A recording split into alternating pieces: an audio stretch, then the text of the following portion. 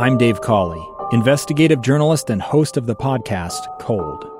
In October of 1985, a woman named Sheree Warren left work at a busy Salt Lake City office to meet her estranged husband at a downtown auto dealership. She never made it home. Sheree's car surfaced weeks later in Las Vegas. In the parking lot of a hotel casino. No one knows how it got there. Strange. It was strange. Both Sheree's estranged husband and her boyfriend raised suspicion for investigators. I kind of thought that he might have done something. But no arrests were ever made. In Cold Season 3, we dig into double lives, make new connections in the case, and examine the difficulty raised by reasonable doubt. We want answers just as much as anyone else. They have creeps like that now too, so nothing's changed. That's the new Cold Season 3, The Search for Sheree, now available anywhere you get your podcasts. Today on First Lady and Friends, our conversation was with Liz Owens. She is the CEO at YWCA Utah. She has an incredible story of growing up in Utah County here in Utah and also spending time with her education in the UK, learning incredible lessons on empowering women and dignity for all. I hope you have fun like I did, and let's get proximate.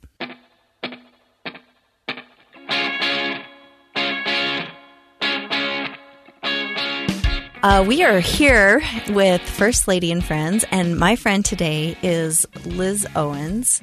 She is the CEO of YWCA Utah. Liz is a womanist. I haven't heard that word, which I love. A womanist, a feminist, multiracial, multicultural woman of color from Utah. She serves as a community educator, gender justice, and racial justice activist. Her multi-issue work is firmly rooted within a human rights and social justice framework with a focus on the intersections of power and privilege.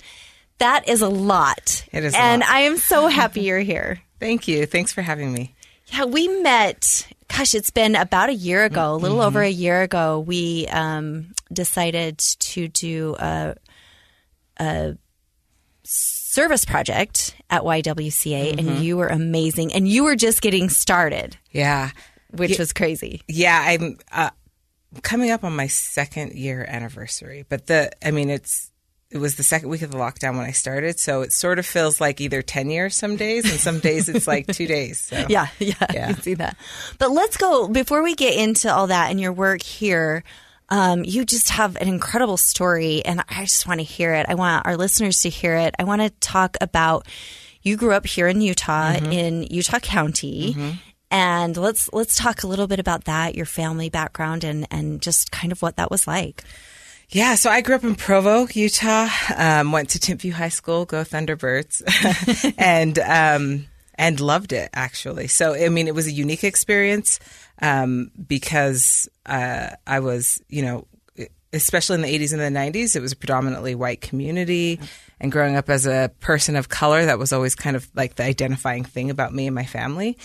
But we were really involved in our church and our community, and I just felt like, people often ask me, like, how did that feel? And I feel like I had a really great childhood and continue to have a really great connection to my years growing up, including through high school. Like, I enjoyed high school. So there were some challenges, and some of those challenges, I think, really started to lead me to my career path, which made me think, and primarily it was the things that pointed me out as different, as both a young girl and a young girl of color. And those became really salient in my life. Just trying to understand it, because oftentimes it was pointed out to me, and trying to find my place in the world, as all kids are. And I just continue to follow that. And so my whole career has been really focused on women and issues impacting women, particularly women who have additional barriers to accessing safety and security and economic empowerment. So that all started in Provo, Utah, and just looking through life, or looking through at my life through really a lens of how do I fit in here and what's my role. And what makes me different, and why are some people pointing it out, and what does that mean to me, and that sort of asking those questions and trying to understand my life.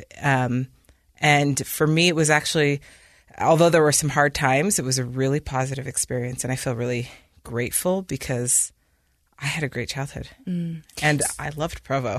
Oh, good. I'm happy to hear that. Yeah. So tell me a little bit about your family of origin. Did you have other people of color that were part of your family, part of your neighborhood? How did that all play out? Yeah. So my mom is from Samoa, and she is, and she was raised LDS, and she went to BYU Hawaii, and this is kind of a typical kind of BYU Hawaii love story in some ways.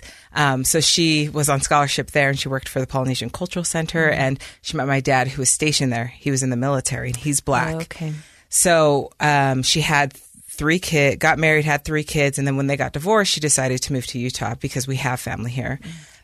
Obviously, there are a lot of Polynesians who resettle here, and so she thought that this would be a great place, and we'd be close to the church that she was raised in, and some family members. I think what was different about my experience is that I don't speak Samoan, and she didn't raise us to speak Samoan.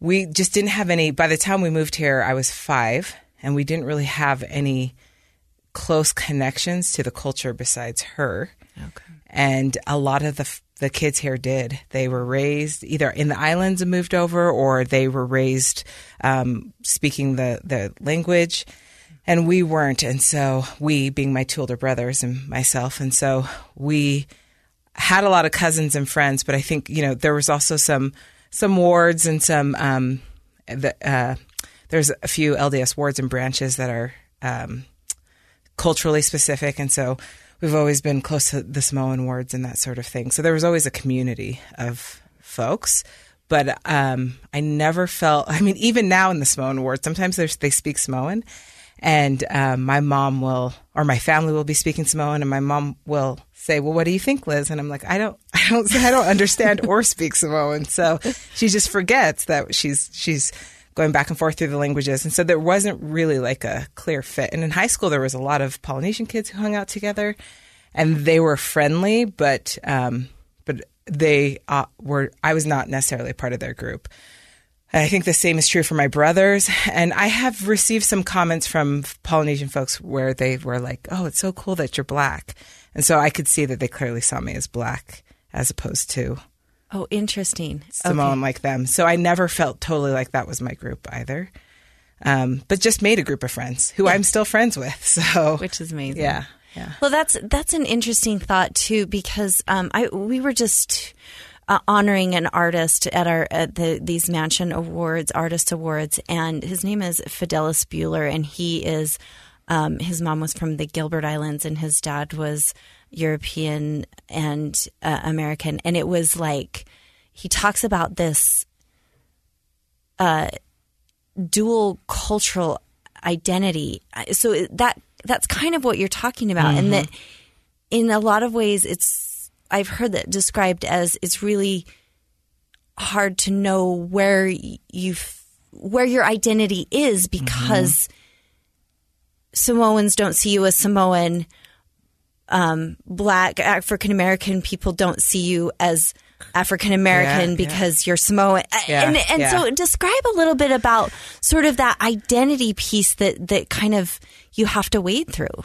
Yeah, I mean, that part of that experience of growing up and figuring out who I am was, that's a really good way to explain it, is that I didn't really know where I fit, and there seemed to be so many people around me who kind of fit naturally in places, and I never did, and it was often pointed out to me, just whether it was the way that I looked or having the unique experience of having been an Army brat for a short period of time, but I wasn't born here, and all my friends were.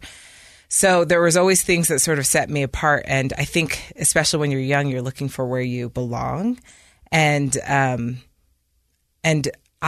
think I held space for that, as well as just, I think I was lucky because I felt like I belonged in a lot of different ways. But what interested me are the ways that I didn't feel like I belonged in my own community. Because in Provo, funny enough, growing up, I got asked more where I was from than when I lived in London, where no one asked me. But then I'd come home to visit, and there'd be someone in the store or whatever, and they'd say, "Where are you from?" And that always is like a reminder to me, like from Provo, like this is where. Why are you asking? Yeah. But I think that is my story in coming to terms with like my identity, and that because that was so salient, it really led what I was interested in. It really provided the foundation for my career in thinking about how different identities interact in society and what it means to be a woman or a girl, and a poor woman or a girl, or a wealthy woman or a girl, because those are different experiences, and the experience of being a woman and a girl is different based on your other identities, and that all became really interesting to me. So I think I just continually watched it. But growing up, I didn't understand it. I mean, there were definitely times where things would happen or people would say things to me, and I thought it was about me. And that became part of my story. And then when I went to college and I was able to learn other frameworks for understanding the world, patterns of the way in which women experience the world, like commonalities of shared experiences of women, of people of color, and I could see myself in that. I was like, wait a second, all of those things that I thought were about me personally were actually shared experiences that other women or girls or people of color have. And then that even felt more of like a epiphany and a comfort, and I think it continued to pique my curiosity about the different ways in which people experience the world. And then what really would get my fire going is I've been really fortunate, I feel like, my entire life in so many different ways. Just had a lot of love and support around me, and the ways in which other people didn't have that really made me want to do something about that. So that's all. That just led me to thinking about women with lack of access, and I built my career around that. That's incredible, and I love that. And I love that you sort of channeled that into something that you wanted to know more about. I love the curiosity of that. That's kind of my new thing lately, is just being curious about everything, and just not limiting yourself to what you can be curious about, what you can learn about. I think that's really cool. So tell me, so you went to Timpview, and then these experiences started to resonate with you and led you to where? Well, I started at Utah Valley University, and actually I didn't know what I was gonna, I was like a lot of people, and I had no clue what to major in. And I was first generation as well, and didn't have a lot of, I had a lot of support for attending, just not a lot of experienced guidance on how I should plan my future or my career. And so besides like academic advisors who were helpful, but didn't really fill the full gap of help that I needed to focus. And I had a lot of friends, parents who had gone to college who were trying to help me. But some of the things that they had presented to me felt so out of my reach. For example, one of my friends' dad said, "Oh, you should go to law school." And I was like, I've never met a lawyer yet at that point, like it just seemed so, I didn't know anybody who went to law school. And so, so that seemed so out of my reach. And so I just kind of tried to figure it out. I was working full time, supporting myself, and just doing my bachelor's degree. And that was the big mountain, Abby. That was the thing that I was going to do. And life would be different afterward, and I'd get a good job. And that was going to be the huge lifelong accomplishment. And it took me like 6 or 7 years. And then once I was done, it was not the big thing that I thought it was. I thought I'd hit it, but no. And I had some professors who were like, "You should think about grad school." And and I was like, "Grad school? I don't know anybody who went to grad school. Like, who goes to grad school?" And they just kept at it, in a good way, that they were like, "You can do this," because I'm the kind of person who like goes to open office hours, who shows up all the time because I just wanted to do well and learn. And so they were like, "You can do this." But, and it was those professors, which is kind of a common story, but it was the professors who just kept pushing me. And I'd never even considered that for my life. Yeah. And it changed my life. That's such a cool story. And, I had a professor that made a huge difference in my life too. And I think it speaks to the idea of that one caring adult in your life. I mean, even though you're a young adult, but there's that one caring person that takes an interest, sees the potential in you, and then makes sure to know that you are capable. And I think it's huge. It's huge. It's huge for people. I think we need to remember that as we interact with young people and young children. To be that adult that sees in them what they don't see in themselves. Absolutely. So I want to continue. You have an incredible education story, and so I want to keep talking about that when we come right back. A gun in the face. Then all of a sudden they all kind of lined up. They pointed their guns at me. And this is the point where I thought, I'm going to die today. Started 2 years of horror for an American in Venezuela. They said, you need to give us your phone and get ready because you're coming with us. I'm Becky Bruce, and I spent a year researching and piecing together Josh and Tammy Holt's story about their ordeal in a notorious prison. That's when everything started to turn bad. We had another pound on the door. Boom, boom, boom. And there was the police once again. You can binge all of the episodes of Hope in Darkness on KSLpodcasts.com or wherever you get your podcasts.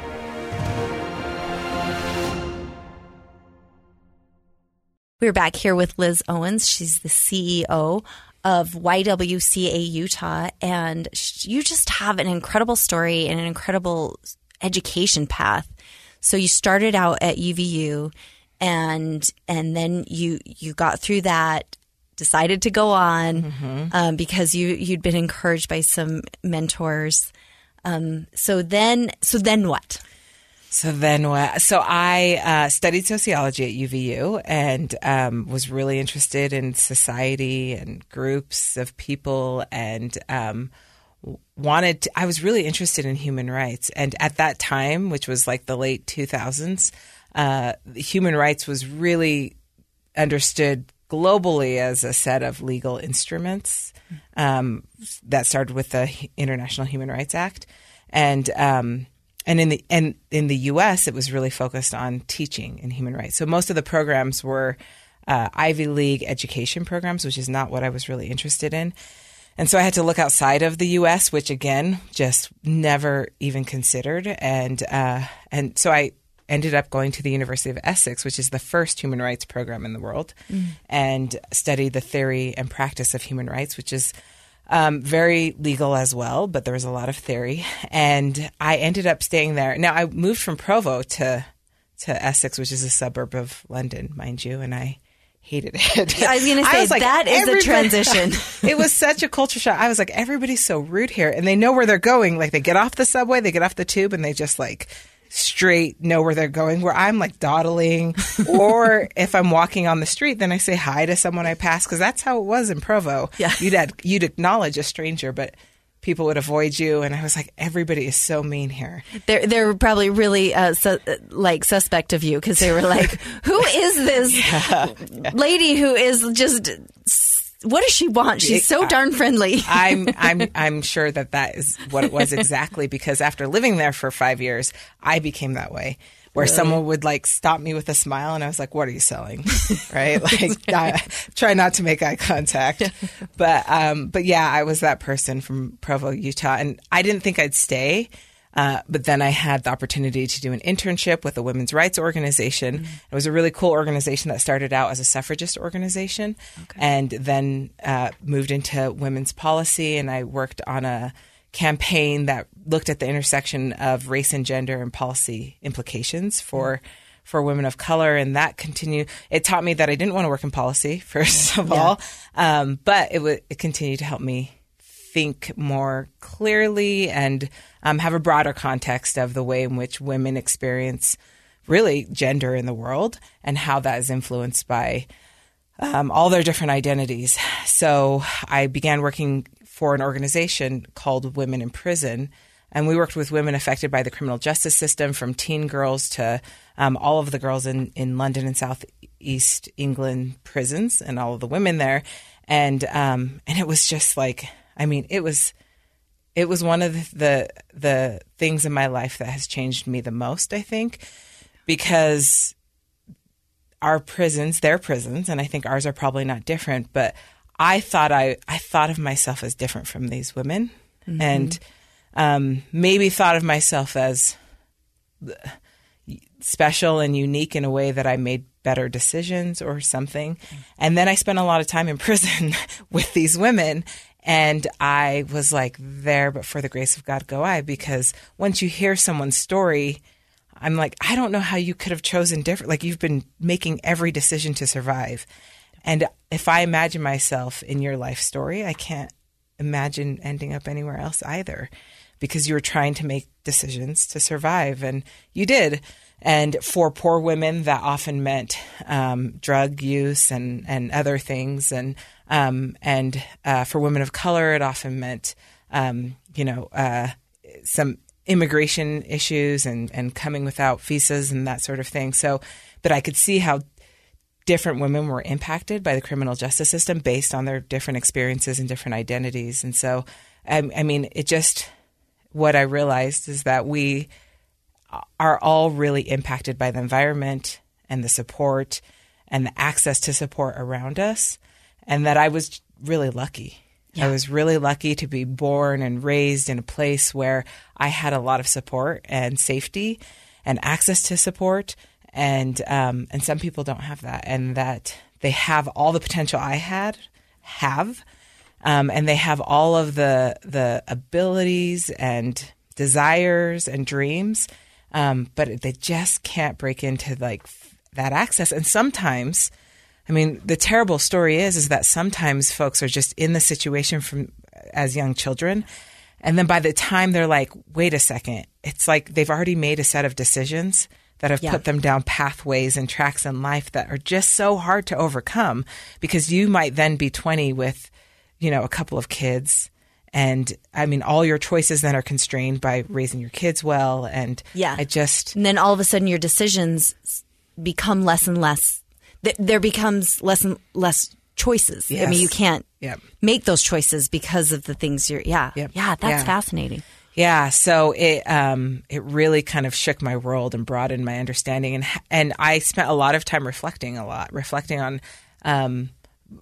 the way that I thought about my life up until that point. And that story continually shifted, because as I learned more, I'd look back at it. And I think sitting here today, I say, I love my childhood, and I love being raised in Provo, and I couldn't imagine anything different. But it's also because I've learned more about the world and can hold that in context with all the things that I've learned about the world. If you would have asked me when I was like 16, I would have been like, Provo's so lame, and right, like, and I don't really like it, and I wish I could see the world. But I understand now how where I was raised matters, and all of the support and access around me. Like, I'm here today because of all of the people and the environments that I've had the privilege to be a part of. And other people haven't been so lucky. Yeah. And by nothing that we did. Yes. I mean, I feel the same way. I mean, I was raised in a rural community not far from Provo. But I didn't appreciate it when I was younger. I was raised on a farm, on a ranch, and I was saying, I'm like, I want to get out of here. Now it's like every weekend we're trying to go home. But I love your point. Like, but for the grace of God go I. I mean, like, I've thought that a lot with homelessness. And I mean, there was a point where my dad was out of work. He started a company and it had failed, and he had 10 kids and no work. And there was a moment when I was working with some of our friends experiencing homelessness, and I remember thinking, my gosh, this could have been me. This could have been me. I mean, there's just so many ways it could be. Yep. But yeah. So talk a little bit about maybe the differences you see in. You talked about you spent a lot of time in the prison system in the UK. Do you see some similarities? Do you see some differences here in the U.S.? Have you spent much time? I mean, I don't know if you've done much outside of what you did there, but are there differences in those two places? I think in terms of the criminal justice system, or at least in terms of custody and being sent to custody in England, they call it remanded in custody. But it is different because here there is sort of this kind of social element of punishment, that it's the consequence of the decisions you made. And in England, that exists to some degree. But there's more of kind of a social and also kind of a legal precedent of the potential for rehabilitation. Okay. So their sentences aren't as long at all. Which at some point at times, I would think I'd hear of crimes that someone committed and be like, what? They only got that amount of time, right? But I do appreciate the idea that people are redeemable, and I think that I think that lacks in the structure of our criminal justice system, and then in the resettlement system, or just our practices when people are resettling. Because what we know is that when they're coming out of custody, it's really hard to redeem yourself when you can't get a job because you have a record, when you can't pay rent because you have a record. Like, where else do you go but the world that you came from that led you to prison? Right. So I see that kind of difference, whereas when you are released in England, you actually have full access to their benefit systems. So you can get back on your feet, and it can be a period of life where you were in custody, but you were settled in the community, you got housing, you got connected to benefits and a job, and you can kind of move on from that with the support that you need in a different area than perhaps you came from that led you there. It's really hard in the U.S. It's like the structures are just so in place to lead people, to keep people where they're at. That's interesting. What about the drug use? And you mentioned a lot of times that's where people end. Do you feel like it feels the same? I mean, that's the same problem as we have here as the drug use? Definitely. I think that it never is just the drug use, right? It just is that, but it never stands alone, and it is just so prevalent. It is like, it's folks self-medicating to some degree. There's all different reasons why I know people use drugs, but yeah, it was everywhere. And it is also everywhere here. So it's a conversation we often have at YWCA too, because what does it mean to see someone as they are and support them to accessing safety and security? And do we have hard stops where we're like, no drugs? Or do we accept that actually this is a part of the community that we're serving? So how do we connect them to the resources they need to be safe and healthy? And that's a constant balance between harm reduction and a hard line. Yeah. Oh, that's so fascinating. So then you spent that time there in England, in the UK, and then what brought you back? Well, first of all, I ended up loving it, built a community there. So even though I thought I could never live there, I think I totally absorbed it and became the fast walker and all of those things. I felt like I went there once. We visited once, and I thought, my first thought was like, oh, it feels a little like home, because for me, I'm looking at they look just like my grandparents, because that's where my family came from. A lot of them was from England, and so it was this familiarity, but still very Europe. Yeah. A lot of smoking, which I had a really hard time with. Yeah. But yeah. A lot of public confrontation too, which doesn't happen in Provo. Yeah. In the same way where it's like, I paid $2 for and someone's fighting with someone at a store or something. I'm like, I would never do that. We decided Utah, our natural state is passive aggressive. Yeah. Well, not aggressive.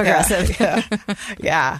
Well, I saw that all the time, and I was like, I would never do that. So, okay, I forgot the question. No, what brought you back? Yeah. Oh, I was in my early 30s, and I was talking to friends here, and they were like, oh yeah, I'm buying a house and everything. And that just wasn't happening in London. And it just seemed so far away there, because I still worked in there. They call it charities, or the third sector. So I still worked with nonprofits, and I was just like, and I lived in a flat with there was like 7 other people, and they were all older than me. And I was like, is this what I have to look forward to?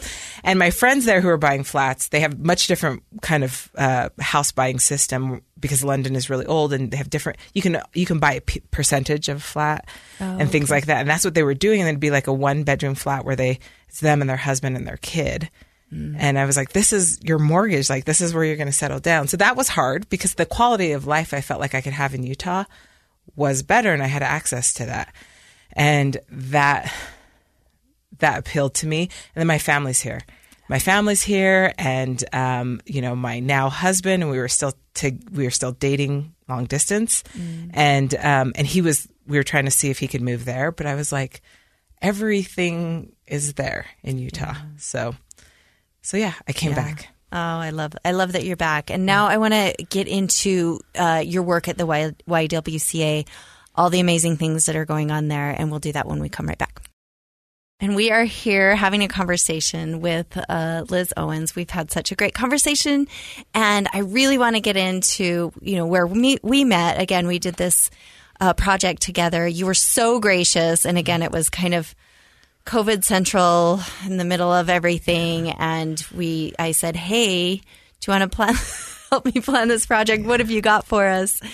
And it was so cool. It's so cool. It was so fun. We had the spouses of the legislature, the legislative spouses were there with us. We painted 2 murals in some of the public spaces there at the YWCA campus. And it was just a moment, I think, for all of us. Again, we were not really doing things in big groups, and it was still really kind of a scary time for a lot of folks. And it was just kind of this connecting moment. And so I learned a little bit about what the YWCA does and is, and I would love for you to talk a little bit about your work. Again, you came in right during COVID, so it was a crazy time, but let's talk a little bit about what you're doing there, what it is, who you're helping, all those kinds of things. So YWCA is a part of a global organization, actually, that sort of sprung up as a counterpart to YMCA. So it started as the Young Women's Christian Association, but now we are non-denominational. We're a secular organization, but that's how it started. And the organization's about 130 years old in the U.S. And as across the U.S., YWCA USA has about 220 associations. And those associations started out providing meeting places for women in the community. It actually started out as a place where women who were moving from more rural community into urban centers needed a safe place to stay and live. And so that's why YWCA was originally created. And then it just continued to shift to meet the needs of the communities in which they're in. And so 116 years ago, YWCA Utah was started. And it also started as a boarding home for women who were working in the city, but who came from our rural communities.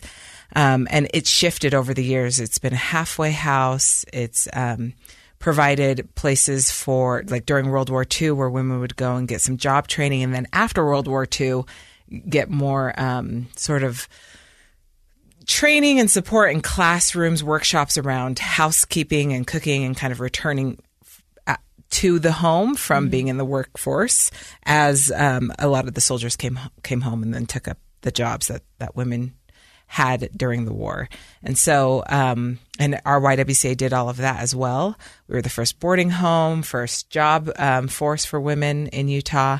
And we just continue to change over the years. And in 1970, YWCA USA decided to add to the mission. It's always been women focused, but decided to add some element of anti-racism or racial equity work to it. And I think coming from out of the 60s and thinking about women who really needed spaces to gather and lacked access to a lot of opportunities, YWCAs across the country had been providing spaces. So they were a place that was already providing some spaces for that allowed Black women to gather, although it wasn't necessarily integrated, but they would have a day or a space and a time and that sort of thing.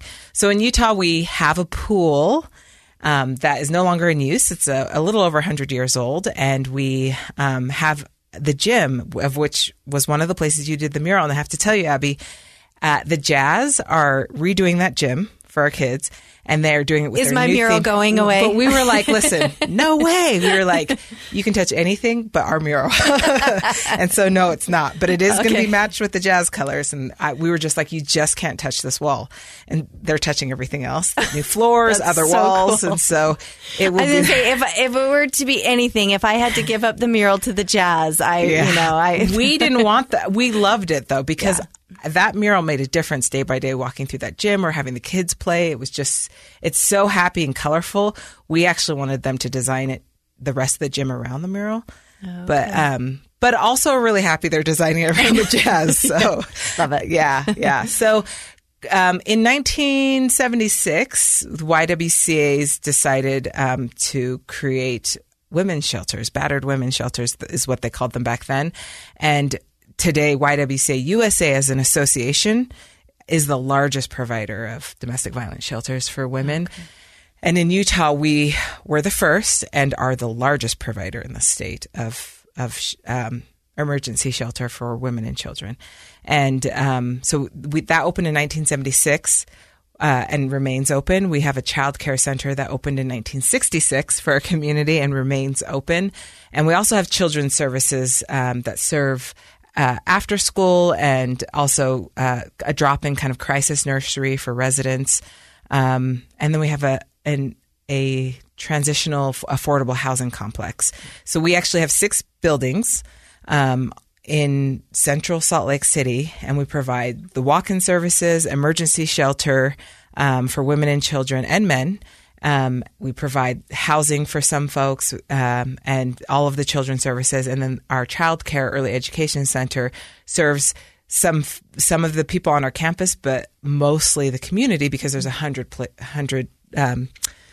spots for kids to come in. And of course, we can't fulfill that all. So, and which has been really needed during the pandemic. And we feel really grateful, not only that we were able to weather and stay open, because that was really hard for child care centers. So you were open, and were you still running your early childhood programs the whole time? Early childhood stayed open, which was hard, I think, mainly because of obviously the exposure, as well as the Great Resignation, and the pay for teachers is just really low. And we experienced that. And of course, our emergency shelter and our walk-in services, 100% of our services remained operational, because we have a commitment to the community, and in times of need, the need's still there. So in fact, it probably increased. Right. It did. Right? It did. And so from our, entry level staff to me, everybody just had a commitment to show up, and we were scared at times, and there was so much changing information. It was a whole new world about your own risk, and we all have people at home or ourselves who might be vulnerable. But we really focused on the organization practices a trauma-informed model, and we're certified in what's called Sanctuary. And that really became our recipe and our guide for how we treat each other, how we take care of ourselves, how we support our residents in crisis. And I feel really grateful that the organization did that. They were certified in February of 2020, right before I came, because the mental health toll on staff, on residents, on all of us just increased. There was so much uncertainty, and every day we're dealing with crises and a lot of heartbreaking stories around the children and the women we're serving. And a lot of great stories too, but holding all of that for what's happening in the world and what's happening on our campus, just felt like a lot. And being able to call upon all of our sanctuary tools and thinking about how we engage with each other with kindness and compassion, and that we really just focused on, we will get through this, and we knew we would as a society and as an organization. And the thing we're going to remember is how we treated each other and how we took care of ourselves. And so we were like, no matter what, let's be kind to each other, because that's all we're going to remember. We're going to talk about a pandemic happened, and we don't want to remember that we were all stressed out. That might be part of the story, but I think that the narrative will be different, because we continue to think about how we take care of each other and how we just lead with kindness and compassion. And that's trauma informed. And we're trying to do that for ourselves while we try to provide that space for the children and the women who live with us. Oh gosh, that's incredible. I love the thought of leading with kindness, leading with compassion. You mentioned a couple of times trauma informed, and maybe just explain a little bit about what that means. We did some trauma informed training for our Show Up board, and we're really pushing this idea, because we've been working with foster children and foster families, and this idea of trauma informed training. I've not heard it called Sanctuary. I don't know that program, but we know about trauma informed. Talk a little bit more about what that means, and just I just think every human probably should be trauma informed at this point. Definitely. Well, trauma informed as a theory and a practice really means that you understand as a person that everybody has experienced some form of harm or hurt or trauma, and that really informs how you engage with them. So one of the ways we talk about it in domestic violence is instead of asking what's wrong with you, we ask what's happened to you. And an example of that is if you have a woman or a child who is behaving in some kind of way, right? Like maybe they're in their room and they're yelling and they're screaming and they're running around and they seem really erratic. And as an advocate and someone who's supporting them, you could say, well, what's wrong with you? Right?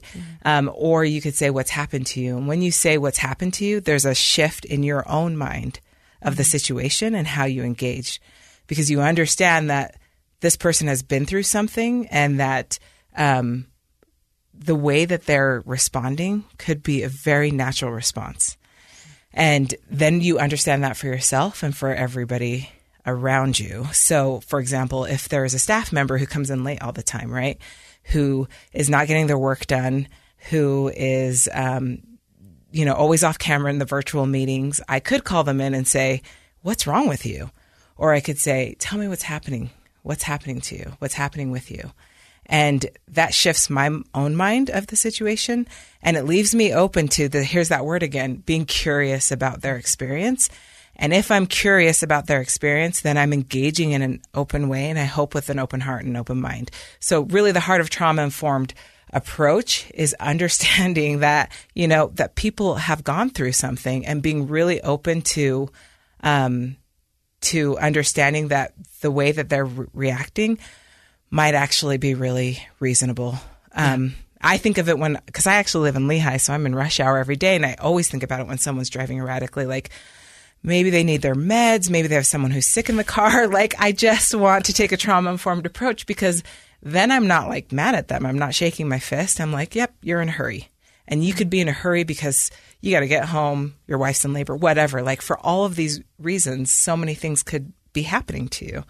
And if I choose to assume the best and give them the benefit of the doubt while understanding, people are always going through things, then I engage differently. And then the engagement is, the relationship is different. The collaboration is different. And we hope that it creates a safer space for everybody, for staff and for residents, and for our organization as a whole. Often in kind of crisis work, there are crises every day, and some of them are heartbreaking, and that reverberates through the organization. And taking a trauma-informed approach is one way that we hope calms that really stops that cycle of cycling up into an organization in trauma and in crisis, that we're an organization who's helping people heal as they experience harm. And that means ourselves as well. But as we know from ACEs, which are adverse childhood experiences, that we carry the harm. And I think a trauma-informed approach says, how can we start to heal the harm as we go, instead of carrying it until we're adults and in some sort of situation, and then having to go back through childhood. And we think about that at YWCA for the kids on our campus. Like, how do we start healing now?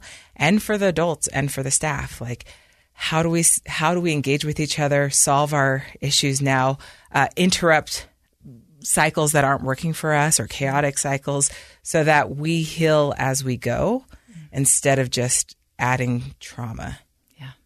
Wow, that's powerful stuff and really important. And it's something we're trying to learn, and I'm trying to learn every day. I love the idea of just being even the person that's driving you crazy in traffic, having that openness to having grace for somebody that may be doing something for a reason. Yeah. You talked a little bit about taking care of yourselves and the people that are doing this work, taking care of themselves. We've heard a lot the phrase compassion fatigue. Mm-hmm. How do we?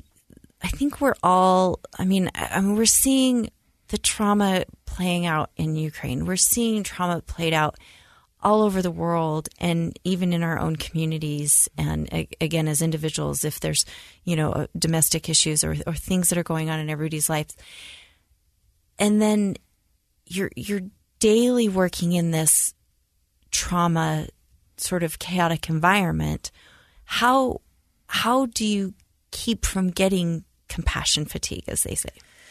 That's a great question. So what I believe is that compassion fatigue and burnout happens when you don't have support in your life and in your family. Because I actually think people can work really hard for long periods of time, and I think compassion is pretty never ending, but it's only never ending when you're filling up your cup. Right. Yeah. So you have it to give. And so I think the fatigue comes when you're giving, and not being able to refill the things that you need to continue to give, whether it's reading something and having strong emotions about what's happening in the world, or it is working in your community or at work and you're having strong emotions about what people are going through. You have to have a support system in your life and in your workplace that helps you navigate that so that you can continue to give. And so I think burnout, compassion fatigue are actually a result of a lack of supports. And when I see that happening, I'm like, oh, here's the red flag. You need we need to talk about like what we can do to refill your cup, to give you space and time to breathe. Because all of the things in the world are important. All the things we do here are important, and they will always be here. And so how do we sustain ourselves so that we can continue to care and give? And the problem, I think, really shows up when you give and give and give, and then soon the work is taking more than you wanted to give. Mm. So it has to give back, and it's an organization's job, and it's your job as a human to figure out how to be that support for other people and build that support, ask for help around yourself so that you can continue to give what you know you can give. And I think the other thing I'd say about that is because oftentimes when we care about one thing, it's all integrated. You can't care about homelessness without caring about families and people and food insecurity. But what I try to think about is I have a set of skills and an opportunity in this world to focus on one piece of the pie. And what I depend on is you to focus on your piece of the pie. Mm. And there's so many different ways to do that. You don't have to work in nonprofits. You don't have to donate money. You might have time or talent or whatever. There are so many different ways to do that. But I think if we all are working toward the benefit of our community and we think outside ourselves, I want us all to think that we're all in this community together. Yeah. We're all in this. We have to share this space. We will succeed together. And I think if you think about wherever you're at in your life, whatever your life looks like, there's probably something you can do to contribute to that. Mm. And for me, I'm like, this is the set of skills I have, and I'm gonna focus it right here, and I'm gonna depend on other folks to take care of air quality, and those things that I still care about. But I have limited time, and also deserve to go home and play with my toddler and not be. And just be present with them. Yeah. So. Oh, that is such great advice. And I've been talking to my kids, and they get upset about issues, and I'm always, like, well, I'm trying to do what I can, and I don't know how to take care of all that other stuff. But I love that thought of just really focusing on what you can do and kind of relying on other people to do the other stuff. Mm-hmm. So I love that. This has been such a great conversation, Liz. This could go on and on forever because I'm just enthralled with your experiences and your wisdom. Let me just ask you as we end. I've heard this over and over, this idea of mentorship, and we're trying to figure out at Show Up, like, we're really trying to nail this one down. And I don't think we've figured it out yet. But tell me somebody who has really influenced you, has been a mentor to you, and what that experience is like, and the lessons that you've learned as you've tried to mentor. It's a great question. And at some point, I decided there was a time when I worked in London where I was looking for a professional mentor, and I was looking for someone who was similar to me, who could understand my experiences and the way that I navigate the world, and who kind of had a similar journey. And there was no one like that, because everyone's journey is unique and everyone's perspective on the world is a little unique. And then I decided to make mentors wherever I could. And that was really life-changing for me. So I have so many mentors, and I ask for help a lot. And it's surprising because so many people want to help and will like really show up for me in a lot of different ways. But I have men, I have bosses, I have people who are nothing like me, and have a different life experience that I continue to learn from. And I still have so many of those people in my life who I'll call up and spend an hour with or meet for coffee. And so I end up being that funny person where I'm like, oh, I'm having lunch with this 90-year-old man because we like, and I have a lot of that in my schedule. Or like this woman who retired who is like nothing like my own life experience, from, corporate world or whatever. Because I've just, everybody has so much good stuff to give. Mm-hmm.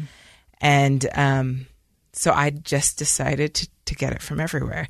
So that for me, and that's still my practice. I like seek mentors out in lots of different people, and not just people who have seniority to me, but there's so much I admire about my staff, and even if it's interns or whatever. And I also ask to learn from them often and ask them to lead something or teach me something.